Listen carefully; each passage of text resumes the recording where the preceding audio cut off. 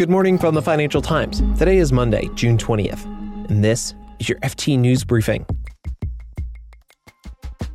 Turns out more and more investors are giving passive investing a try, and Brazil is trying to crack down on social media disinformation with a contentious election approaching. Plus, the FT's Patrick McGee spoke to the CEO of Epic Games about what he sees as the future of the metaverse. I'm Mark Filipino, and here's the news you need to start your day.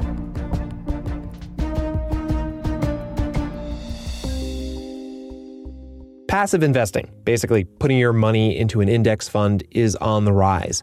That could actually be making stock markets more volatile, according to a recent research paper. The FT's Steve Johnson looked into this.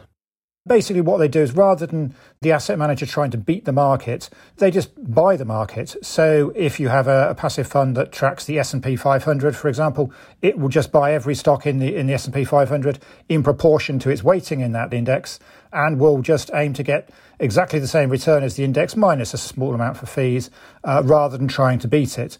This has become more popular in recent years because most active managers don't beat the index, but you still have to pay their relatively high fees. So for the average investor, being in a passive fund actually makes more sense most of the time.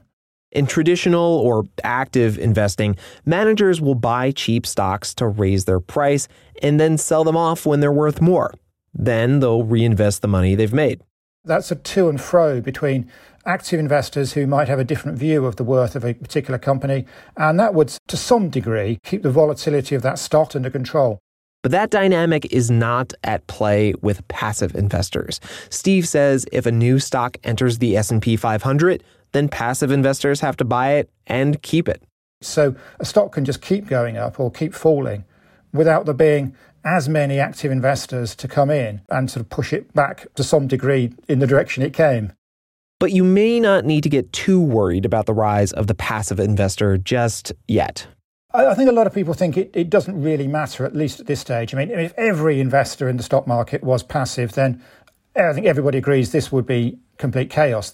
But the estimates are that passive investment maybe accounts for 30% of the US stock market, somewhere around there. So there is an argument that at this stage, at least, and foreseeable future, it probably doesn't really matter because there are enough active investors to make sure that stocks are trading at a sensible price. That's the FT's Steve Johnson. He's our ETF correspondent.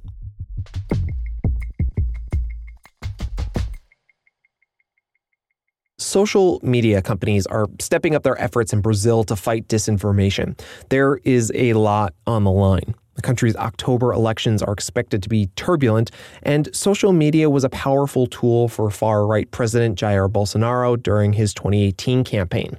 Fake news ran rampant then, and social media platforms are determined to not get caught flat-footed again. The FT's Brazil bureau chief, Brian Harris, has been looking into this. Hey, Brian. Hi. So, Brian, you reported on several new strategies that social media companies are using to limit disinformation on their platforms. Which one sticks out to you? Well, each of the platforms is taking a different approach. WhatsApp is trying to introduce what they call frictions, essentially making it more difficult to share content. In the 2018 elections, messages were being forwarded to hundreds, if not thousands of people, allowing fake news to spread very easily in Brazil. So what WhatsApp has tried to do is limit the virality of content. They've also introduced AI to detect abnormal patterns in how messages are sent. This is to prevent one source or entity from bombarding users with messages. For Facebook and Instagram, I think the most interesting development is that they are introducing more transparency in who buys their ads. The purchases will be subject to a verification process, and all the information will be available to the public online. What are critics saying? I mean, is this going to work? Well, the new features have received a mixed response. On one hand, critics say that some changes, such as the transparency in ad buys, are very welcome. On the other, they say it is just window dressing. But the main issue for social media researchers is that Facebook, in particular, is not very forthcoming with data about the effectiveness of its moderation policies. So we should say that the government is also getting involved here. You know, we've got Brazil's Congress debating some pretty contentious anti-fake news legislation. Walk us through what that would do and whether it has any chance of getting passed. Well, after the fake news disaster that was the 2018 presidential election, Congress realized it had to do something. and has been working on legislation to stem the flow of misinformation. They have a draft bill which has a lot going on, there's a lot to it, but the main objective is to launch regulations that would create moderation and transparency requirements for these social media platforms. The bill, however, is facing resistance from what researchers call an unholy alliance of President Bolsonaro and his supporters, as well as the social media platforms themselves, who do not like the idea of regulation from on high. So what are the stakes here, Brian? Bolsonaro's up for re-election. What are the consequences of not tamping down on disinformation ahead of that election? The stakes are pretty high, to be honest. It is expected to be a very turbulent election, as Bolsonaro has repeatedly cast doubt over the country's electronic voting system. Many think he won't accept the election result if he loses. Most problematic is that many Brazilians believe his rhetoric that the system is rigged, despite zero evidence to back this up. So stemming the flow of misinformation is crucial to stopping Bolsonaro's conspiracy theories from becoming facts for millions of Brazilians. Brian Harris is the FT's Brazil bureau chief. Thanks, Brian. Thank you very much.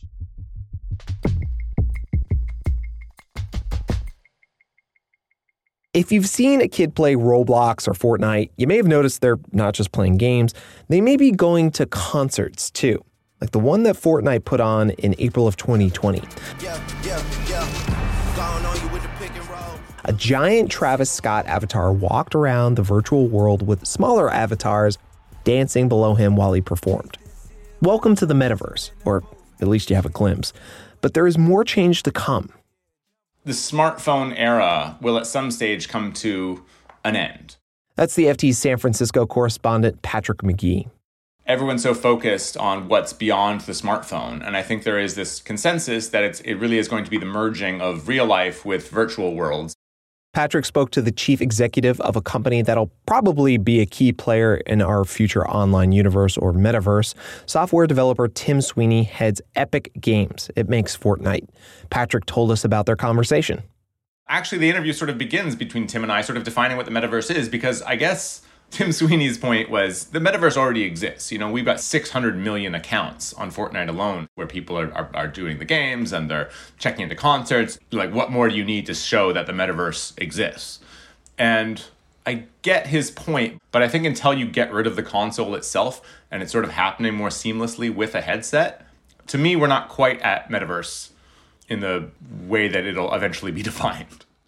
Got it. So is Tim Sweeney, is Epic developing software, working on making Fortnite a place where people can use a headset and totally immerse themselves in a game or attend a concert and feel like they're totally inside the venue? I don't know if that's like sort of priority number one. You know, Epic doesn't just do Fortnite. I mean, that's the thing they're most well known for, but they also have the Unreal Engine. It's this graphics engine to create real life objects in a digital reality. You know, if you're a car company and you want to build a commercial showing the car in the Swiss Alps, you know, driving along a highway, you can do this without ever going to Switzerland. Wow, that's pretty cool sounding. So what would you say is Epic's role in building up the metaverse? And why does Sweeney see Google and Apple as standing in the way of his vision? So it's less about what is Epic building so much as what is Epic enabling for all kinds of other developers to build within a virtual world that's increasingly merging with our world, but which is, and this is crucial for Sweeney, totally open, right? As open, if not more so, than the internet itself. But Apple and Google have this stranglehold, is the term he uses, on the mobile experience. And you might say, oh, there's loads of apps, there's millions of apps, and that's true. But the creators of those apps are all paying Google and Apple these fees that Sweeney considers onerous and sort of prohibitive of more and more competition, right? So for the metaverse to really emerge, Sweeney is adamant that we cannot allow Apple and Google to continue to have their tight grip on the next computing platform. And he really sees the fact that there is going to be a next computing platform as a chance to start, you know, carte blanche. And what about Meta, the parent company of Facebook? Did Sweeney talk about them at all? You know, Meta, who's sort of more public and probably by a long shot spending more money on the next computing platform than anyone else, you can imagine that they sure as heck want to recoup those investments and profit from them, right? Now, let's be very clear. Meta talks the talk of a very open metaverse. But Sweeney in the interview says he worries that while Meta does talk that talk, their business interests will increasingly push them in the direction of charging 30% fees, having advertisements within the metaverse, which he thinks is, sort of like blasphemous, right? So, I asked him in the interview, it sure sounds like Epic's going to be suing Meta in 8 years, right? And I think he sort of said, well, we're nowhere near that now. I quite like Meta's vision, but if they turn out to be another Google Apple clone in terms of being a gatekeeper that's charging onerous rents, we'll be frustrated and we'll go after them. Patrick McGee is the FT's San Francisco correspondent.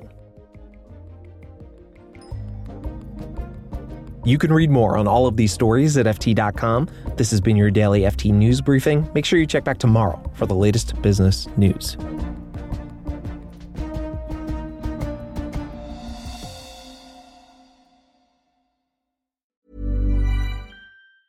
Ever catch yourself eating the same flavorless dinner 3 days in a row? Dreaming of something better? Well, HelloFresh is your guilt-free dream come true, baby. It's me, Keke Palmer. Let's wake up those taste buds with hot, juicy pecan-crusted chicken or garlic butter shrimp scampi. Hello Fresh. Stop dreaming of all the delicious possibilities and dig in at HelloFresh.com. Let's get this dinner party started. Hi, this is Janice Torres from Yo Quiero Dinero.